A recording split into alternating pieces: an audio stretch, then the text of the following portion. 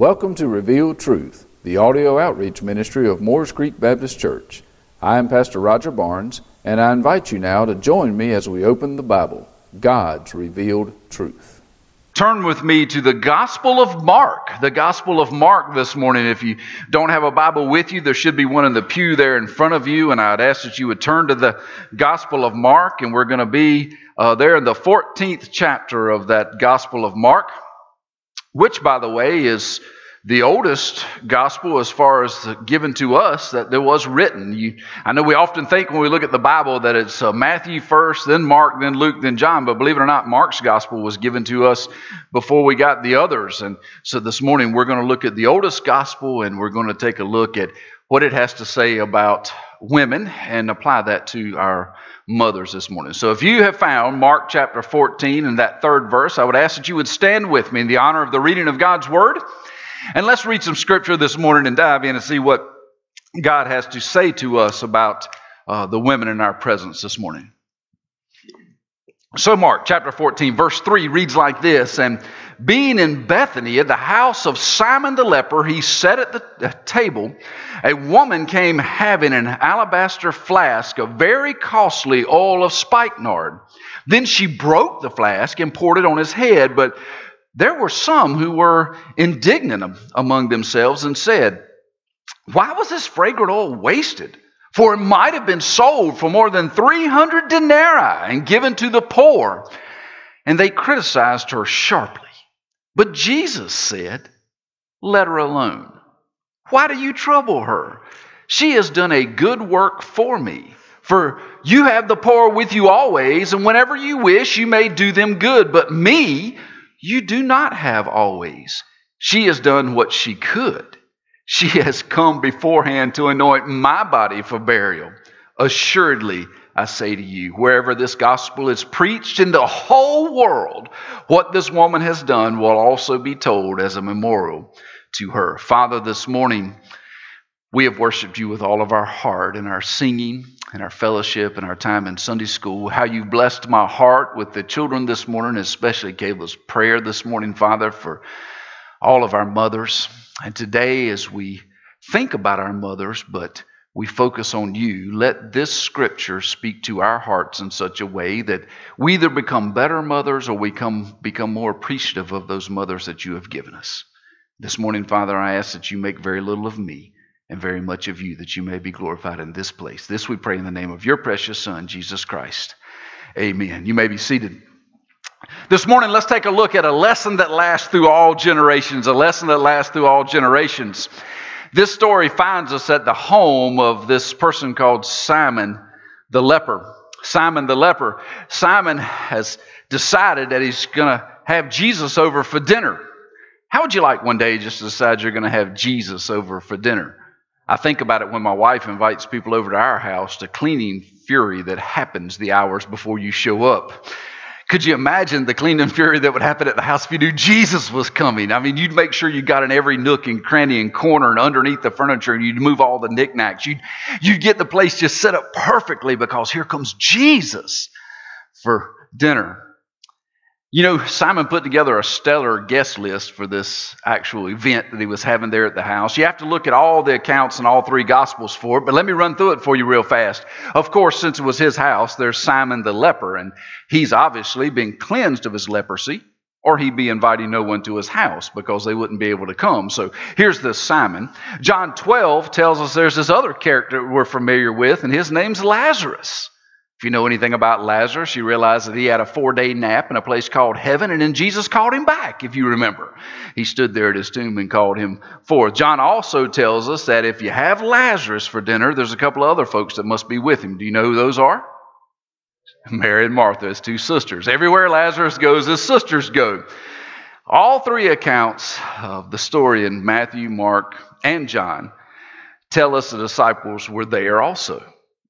So there was this stellar group, and of course, the guest of honor at this event was Jesus himself.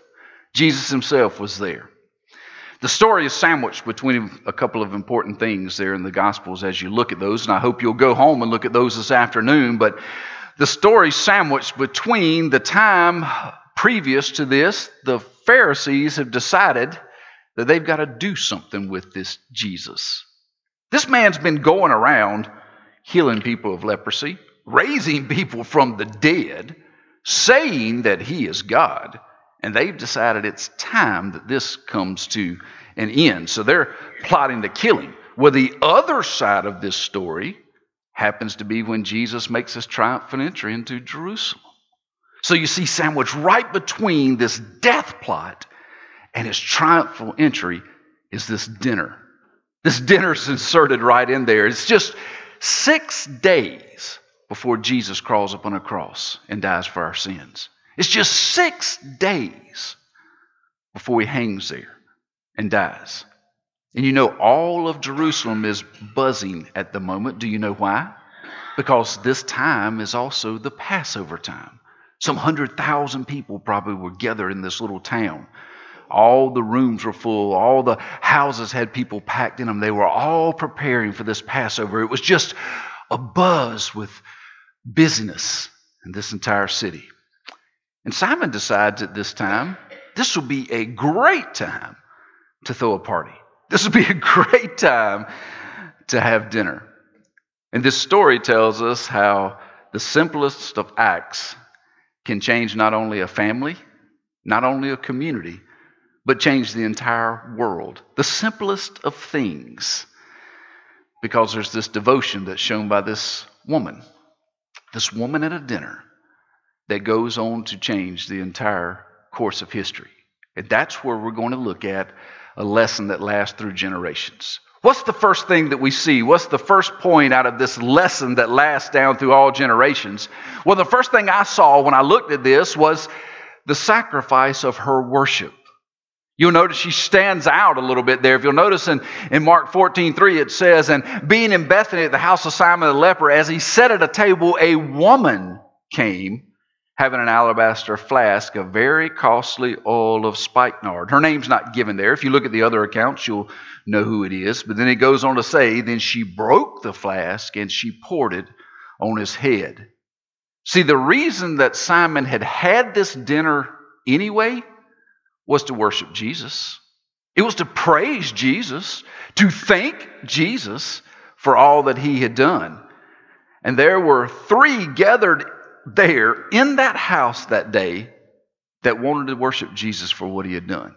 There was 3 individual people that had a reason to worship Jesus there at that dinner. The very first, obviously, is the fellow who had the dinner. We see Simon the leper. Simon has spent most of his life as an outcast. If you know anything about lepers, they used to have to walk down the street and announce, leper, leper, leper, so no one would get near them. They couldn't have any physical contact. They couldn't love on anyone. They were an outcast in a sea of people. They didn't have anyone close to him. He had not been able to have a close relationship with anyone because of his disease. He was very standoffish. People wouldn't approach him. No one would have anything to do with him. But apparently, somewhere along the way, he had met this man named Jesus. And you know Jesus. You know what Jesus did. When someone had a need, when someone felt they were outcast, when someone had something in their life that was separating them from others, and especially from God, what did Jesus do? He stepped in.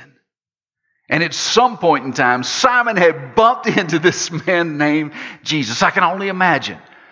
He may have been walking down the street hollering, leper, leper, and everyone's out of his way, and he sees Jesus, and his cry goes from leper, leper to Lord, Lord, please just heal me. Please just heal me. And Jesus apparently at some point in time had done just that. Apparently he had healed his body. The most amazing thing about Jesus' healing is not the fact that he heals and it scabs over and eventually heals itself up and goes away. If you read the accounts of Jesus' healing, it says whenever he touches someone and heals them, the words that are often used is their skin became like baby skin. He puts it back completely renewed. And this fella who had been an outcast now had this skin that was completely renewed, and he had the ability to have fellowship and oneness with others. And because of the healing of his body, he had a reason to worship Jesus. You see, I wrote in a notice that he worshiped Jesus because of his Jesus' compassion for his condition. He worshiped Jesus because of Jesus' love in healing him. He worshiped Jesus because of his restoration for a lonely life, that he had been outcast from others. He had all the reason in the world to worship Jesus. Have you ever felt lonely? Have you ever been in a mass of people and felt all alone? You know, Jesus can heal that. Jesus can heal that problem in your body. And this Simon the leper knew that. This Simon the leper knew of a touch that restored not only health, but relationships. But you know, there was a second person that was hanging out in that house for dinner that day that had a reason to worship Jesus. That's this man named Lazarus. This man named Lazarus. Lazarus, it says, was a friend of Jesus. How would you like to know that when Jesus mentioned you, he says, that's my friend? You know, it says that in John 11:11, it says, our friend Lazarus sleeps, but I go and wake him up. See, Jesus himself looked at the others when he had been invited to come because Lazarus was sick, and he delayed. He delayed for a reason. And he looked at the others and says, our friend, my buddy, my really good friend Lazarus, he's asleep. Come on, I'm going to go wake him up. Wouldn't you just love to know that Jesus loved you enough he wanted to wake you up? You see, and he has. He's woken every one of us up from death called sin. He said, there's my friend, and I'm going to wake him up. Just like us, Lazarus had a reason to worship Jesus. Some of the things I wrote down, number one, because he could worship Jesus because of his friendship with Jesus. He could also worship Jesus because of his raising him from the dead. He could worship Jesus because he got a second chance at life. You know, that's exactly what Jesus does when he comes to us and says, friend, arise from your death in sin. I'm going to give you another chance. So just like Lazarus, we too could worship Jesus. So we saw Simon the leper. He had a reason. Lazarus had a reason to worship Jesus. But then we see this Mary. This Mary that slips in with this amazingly expensive bottle of perfume. See, this Mary is mentioned 3 times in the Bible. It's really neat to see the way she's mentioned these 3 particular times, because all 3 times that she's mentioned at one place relative to Jesus. You know where that place is at? At his feet. She's mentioned as being at his feet every time that she's mentioned. And each time she's there at his feet for a very specific reason. 3 times she's at his feet for 3 very specific reasons. The first time we see Mary at his feet is actually over in Luke chapter 10. Flip with me over to Luke chapter 10 real fast, and we'll take a glance at her at his feet. Luke chapter 10, and there in verse 38 it says this, now it happened as they went that he, Jesus, entered a certain village, and a certain woman named Martha welcomed him into her house. You know the story. It says that she had a sister called Mary who also sat at the feet of Jesus and heard his word. Why was Mary sitting at the feet of Jesus? You know, it caused quite a ruckus that day. For Martha was in the kitchen very busy, making the biscuits, frying the chicken, cutting up the salad. She was doing all those things. If you remember, she came out and said, Jesus, tell my sister to get up. I need some help in the kitchen. Remember what Jesus said? She's doing the right thing. Martha, why do you trouble yourself? Leave Mary alone. Mary's doing the right thing. She's sitting there at the feet of Jesus for a very particular reason. And the reason she's sitting there is because she wants to listen to this Jesus. See, while Martha was preparing the dinner, while she was taking care of the physical needs, Mary wanted to hear the very words that came out of the mouth of this man named Jesus. The word there that's translated heard or maybe listen in your Bible That word, if you were to look at it in the Greek, means more than just the hearing of an audible sound. This morning, many of you are hearing my voice audibly, but few of you are listening. There is a world of difference. There's a world of difference between hearing and listening. What is the world of difference? The world of difference is when you listen, as Mary listened, you understand what is being said, and you take what is being said and you, in obedience, apply it. The reason that Mary was sitting there, it says in the Greek, is that she wanted to hear, understand, and go do that which Jesus was saying. She was sitting at his feet to hear and understand. Mary was absolutely understanding what Jesus said. We see that in her life as we move forward. And it says that when you understand those things that Jesus says, you will obey those things. Well, the second time that we see Mary is over in John. John chapter 11 is another beautiful picture of Mary in her second time here with Jesus. John chapter 11, down in verse 32. Just one simple verse says this: Then when Mary came where Jesus was and saw him, she fell down at his feet, saying to him, Lord, if you had been here, my brother would not have died. You know the story. You know the story. This friend of Jesus had become sick.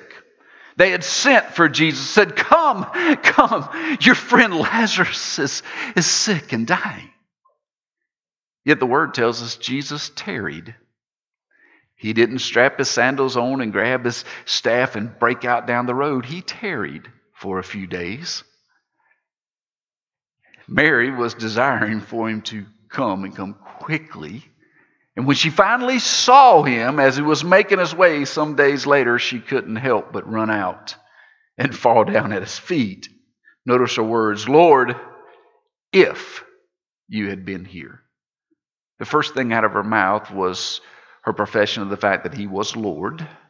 The second thing she said caused her faith to waver a little when she said, if you had been here. I know, Jesus, you have the power. I know had you have been here, my brother would be alive today. He says, if you had been here, my brother would not have been dead. You can just hear the sorrow in her voice. The second time we see Mary at the feet of Jesus, it's not listening to understand, it's to pour out her heart in sorrow. Many times I wanted to do what Mary did. For you see, Mary prostrated herself before Jesus in grief. Have you ever had something that hurt your heart so bad that you didn't know any other way to react than to just fall on your face before Jesus and say, if I've ever needed you, now's the time. You see, we see her also prostrating herself before Jesus out of humbleness, because she realized that he was God. He was her Lord. And he was all powerful and in control of all things. For even though she knew her brother was dead, she also knew Jesus was here. You see, even in the most troubling times of our life, when Jesus shows up, things seem to get better, don't they? They just seem to get better. And after sitting at his feet, after hearing him speak and understanding, she knew that the answer to all of her problems stood before her in this man named Jesus. So that's the second time that we see Mary. The third time that we see Mary is in John chapter 12, probably just a page over for you. It's in the story there that we were just reading. It says in verse 3 of chapter 12, Then Mary took a pound of very costly oil of spikenard, anointed the feet of Jesus, and wiped his feet with her hair, and the house was filled with the fragrance of the oil. John gives us a few more details about this anointing of Jesus. Mark had said that she had broken open the bottle and anointed his head. John was looking from a different point of view and said that she also anointed his feet. You see, we see Mary there right at his feet, worshiping him. John gives us that detail because we needed to know that she anointed his head for one reason. It's because she honored him in the anointing of his head. She anointed his feet for a totally different reason, out of complete humility for who he was. It was the servant's job, the lowest servant, to take care of the feet of those guests at dinner. And she, out of humbleness, fell before her Lord and anointed his feet, used her very hair to wipe his feet. What an awesome picture. You see, her worship of Jesus was a costly, costly worship. Mark 14:3 says she had an alabaster flask of very costly oil of spikenard. See, we don't know much about these flasks and these things. Let me give you very quickly an idea of what she had. It mentions the flask for a very specific reason. The flask was just as important as the oil as far as the costliness of what she was doing in her worship. For you see, the flask was an alabaster flask, which means it was made out of marble and had been hand created to hold something. More than likely, it had been imported. So she held this bottle that was somewhat fragile, and it had been hand carved to hold something. The type of bottle shows the significance of the contents. And it says that she held this very expensive flask. In and of itself, it was expensive. But it also says that she broke the flask. The question that comes to my mind is, Mary, if it's so expensive, why wouldn't you just taken the top off? Why wouldn't you just taken the top off and poured it out? Why would you break it open? Well, there was a custom of the day.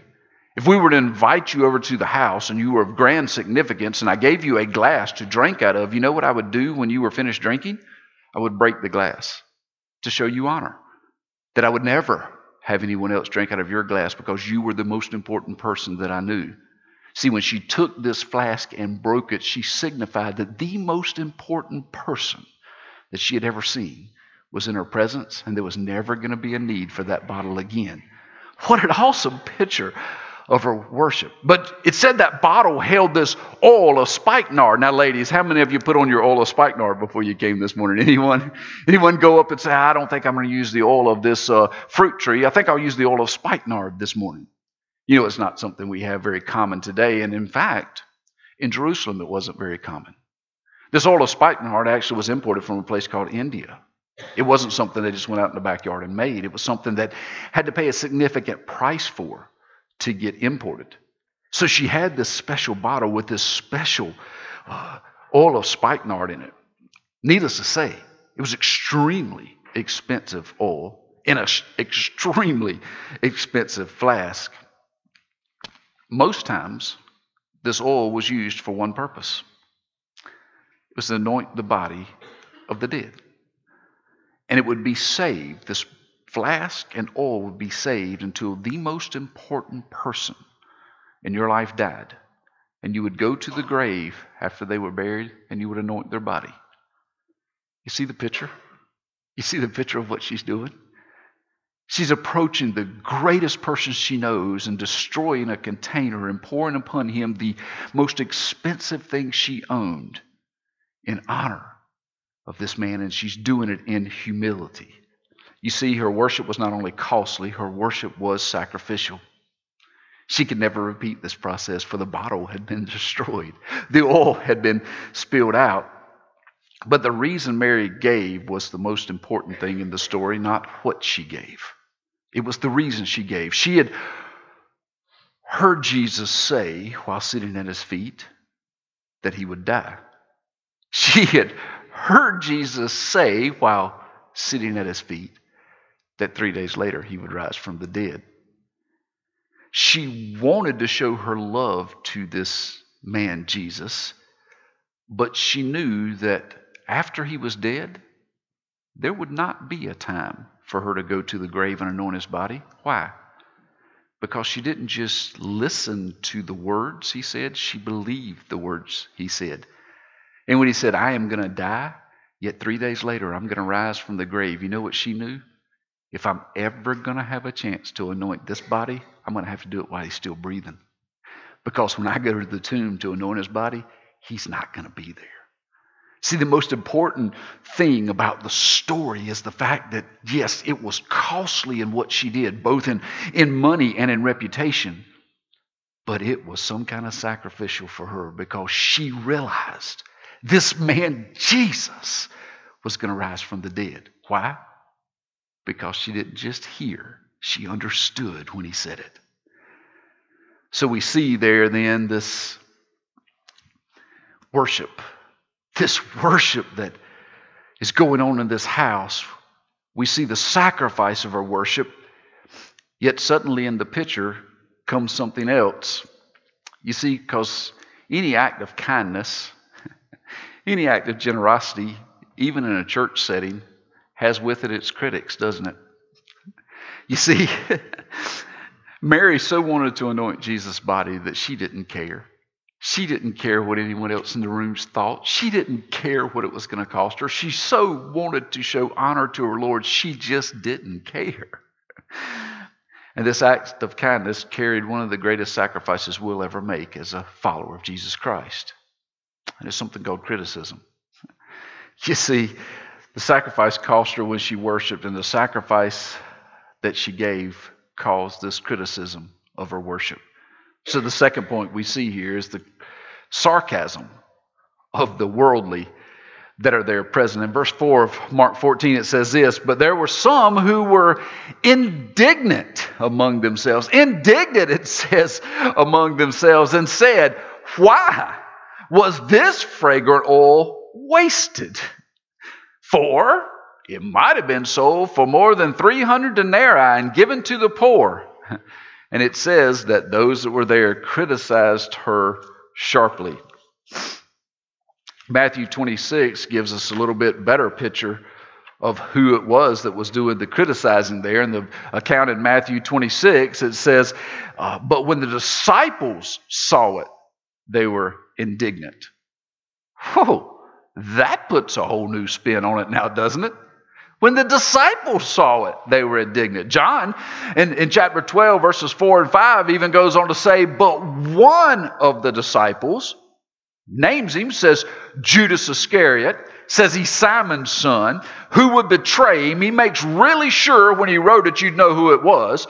John's account says, "But one disciple, Judas Iscariot, said, 'Why was this fragrant oil not sold for 300 denarii and given to the poor?'"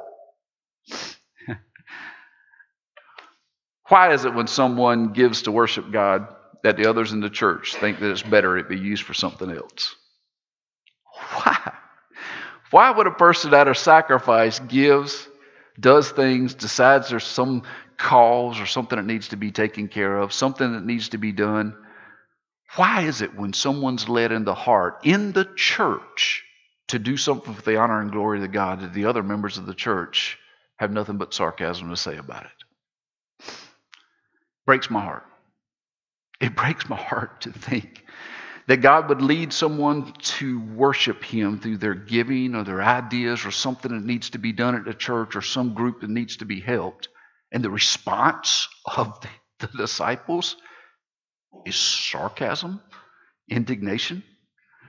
You know what happens in our church every day, not Moores Creek in particular.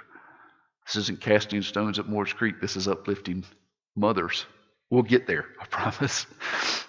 But why is it that this worship sometimes comes with such sarcasm and criticism from those who are gathered? You see, if it's so important that you don't like the idea that's being done, you think it should be used for something else, why haven't you done the something else? See, my point is, when you come to me as a pastor, I don't know why we spent the money on that. We should have done this. I'm going to look at you and go, why haven't you? Don't give me the answer with a church, because I'm going to stop you right there and say, if God put it on your heart, you should lead the way. Just like Judas decided he would lead the way when they said, this should have been used for the poor. See, if the poor were so important to the disciples, why had they not already collected everything they could, sold it, and taken care of the poor? If they were so important, why haven't they already done that? See, we oftentimes want to criticize what's being done, but we're not already participating in the thing that we think should be done. You see, there's sarcasm revealed two things about them that I think our sarcasm reveals about us. The very first thing was their lack of understanding of the importance to put worship first in their lives. The importance to put worship first. Instead of their thought process being on the spiritual side, their relationship to Jesus, it was on the physical. Was there anything wrong with looking after the poor, by the way? No. Because if it was, you'd have to take verses like I wrote down. Proverbs 19:17, who has pity on the poor lends to the Lord. You'd have to tear it out of your Bible if you're not supposed to look after the poor. Proverbs 17:5 says, he who mocks the poor reproaches the Maker. He says, if you mock the poor, you reproach the Maker. In Matthew 25, Jesus gives us the mark of what a true believer is when he says this about us, for I was hungry and you fed me. I was thirsty, you gave me drink. I was a stranger, you took me in. I was naked and you clothed me. I was in prison and you came to me. Jesus himself admonishes us to look after the poor. So the fact that they wanted to look after the poor is not the problem. It brought to light the problem. See, because Jesus said there's something more expedient. There's something more expedient than caring for the poor. That's something that's more expedient. It's the worship of God. See, without the worship of God, the caring for the poor never helps. You see, in Mark 14:6 and 7, Jesus said this. But Jesus said, let her alone. Why do you trouble her? She has done a good work for me. Notice he didn't say a good work to me. Even though she had anointed his body, anointed him, the work wasn't done to him. The work was done for him. It goes on to say, for you have the poor with you always, and whenever you wish, you may do them good. But me, you do not have always. This revealed something else about them also. Not only was there a lack of understanding about the importance to put worship first, there was a lack of understanding about what God was doing. In their mind, Jesus was there to take care of the poor. They were sitting in a house with Simon the leper he had healed. They were sitting in a house with Lazarus, been raised from the dead. They had probably just a few days earlier seen him walk past someone on the street that was blind and heal their eyes.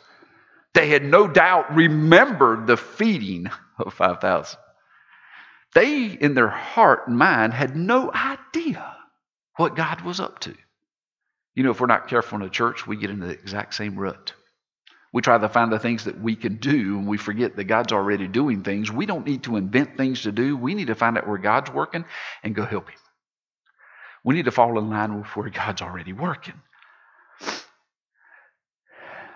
See, Jesus had told them that he would not be there forever. He had repeatedly told them that he would die. He had told them that he was going to leave them. He had told them that his time on earth was drawing to a close. He had already pointed to this time that was about to happen 6 days later. Yet instead of focusing on him, they focused on themselves. They want to know what they could do to impact the world. They want to know what they could do to change the poverty level in the community. They want to know what they could do to help those around him. But they failed to see where God was at work. And where was God at work? He was not just at work feeding the poor, for he was 6 days from seeking and saving the lost. See, Jesus' purpose wasn't come to make sure we've got food on the table or clothes on our body or a house over our head. Jesus come and hung on the cross for one reason, so that you don't have to experience a place called hell. That you may be forgiven of all of your sins and put back in right relationship with God, just as the leper was restored to relationship with those around him. Did he help the poor? Absolutely. But not at the sacrifice of saving the lost. And see, they didn't understand, and their sarcasm showed it. They didn't understand that God was at work. But wasn't their request valid? Just as a side note, since I'm going to be late anyhow, their request was a valid request. Think about it. It tells us in Mark chapter 6, I believe it is, about the feeding of the 5,000. Do you remember when they came to him and said, look, there is 5,000 men here with us, women and children not even counted, that are getting really hungry and it's kind of late. You remember what the disciples told him? Maybe we should send them home so they could eat. Do you remember Jesus' response to them? You feed them. You feed them. And what did they say? If we had 200 denarii, we could barely get enough food to feed the 5,000.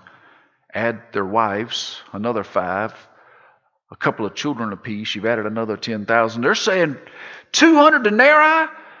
It would take 200 denarii to feed 20,000 people. How much was the flask and oil worth?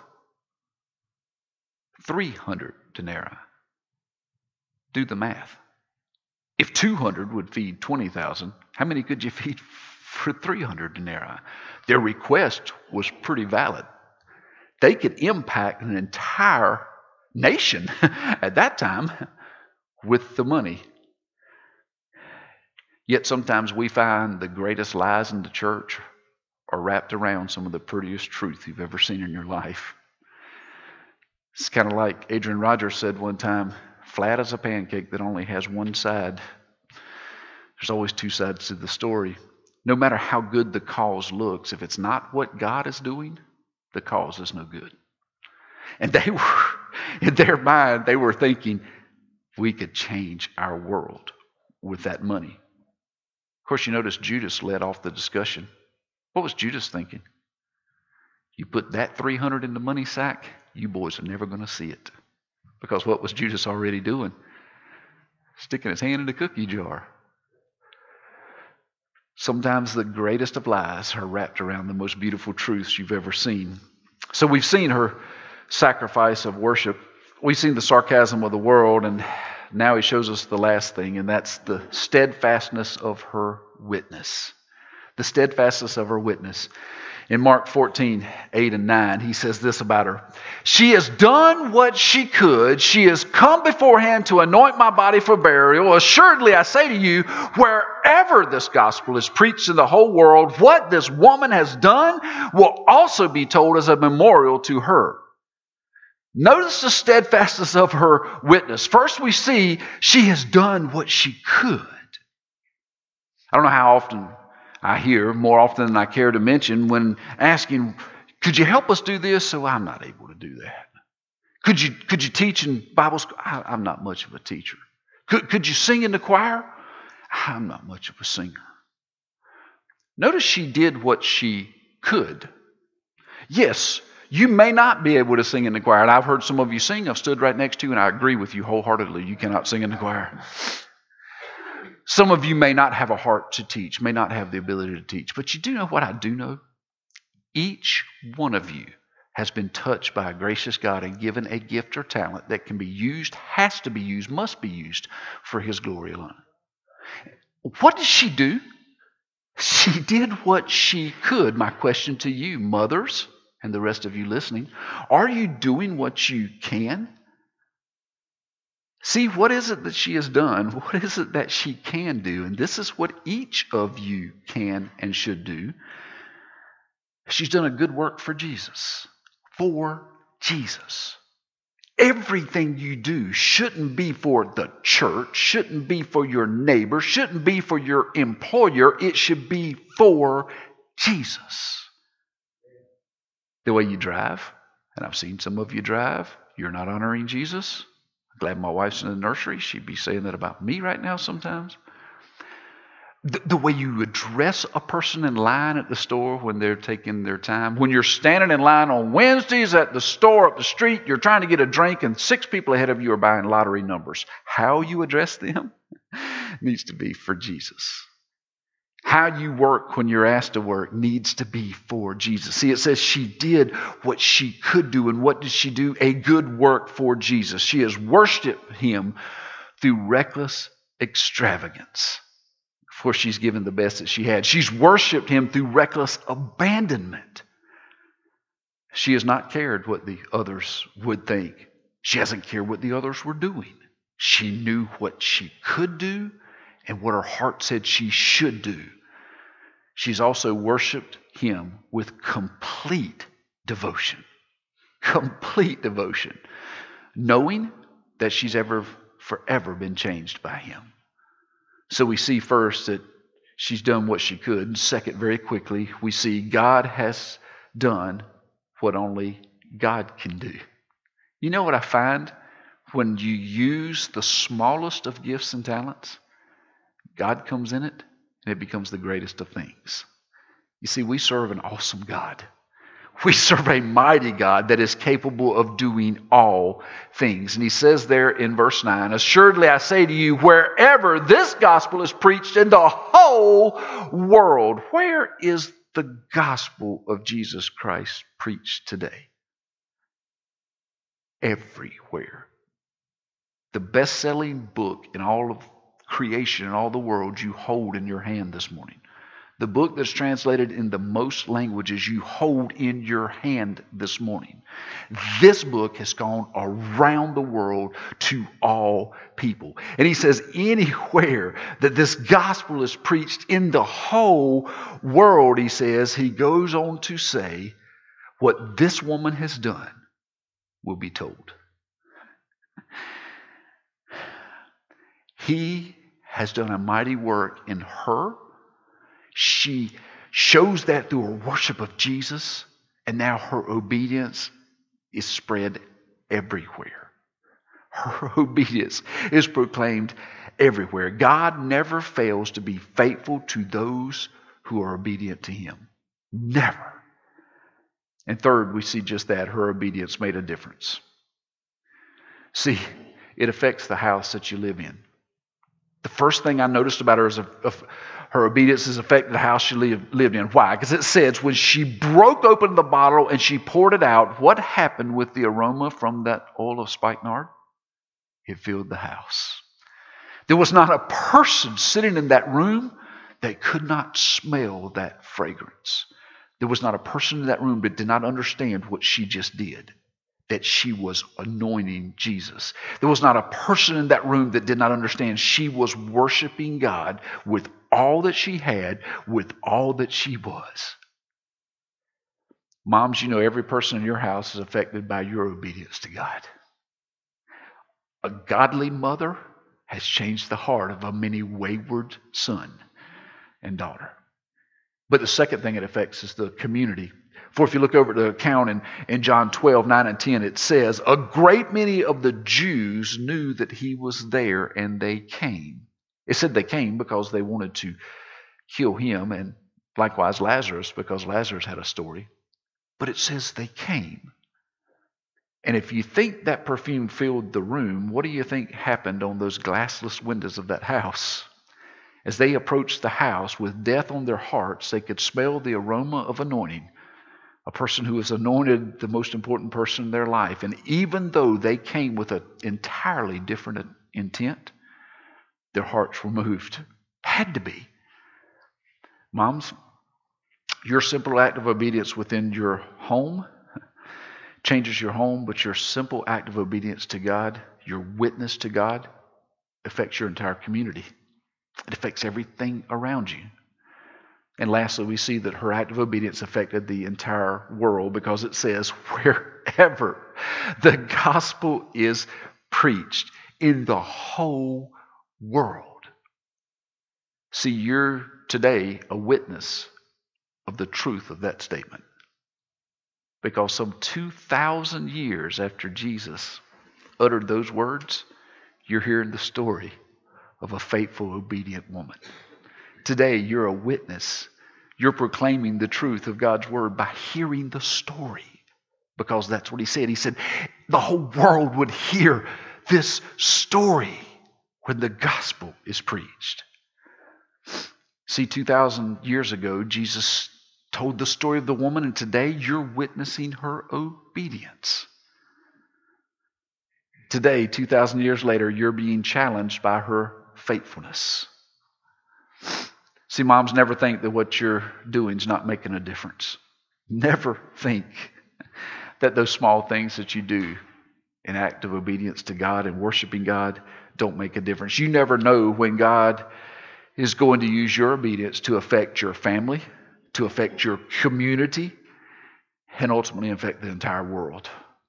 You never know when there's going to be a young man or a young woman in your house that's going to see your denial of self and your worship of a holy God, your obedience to do that which God has called you to do. And one day down the road, is going to decide that this Jesus is worth the dedication of his or her life.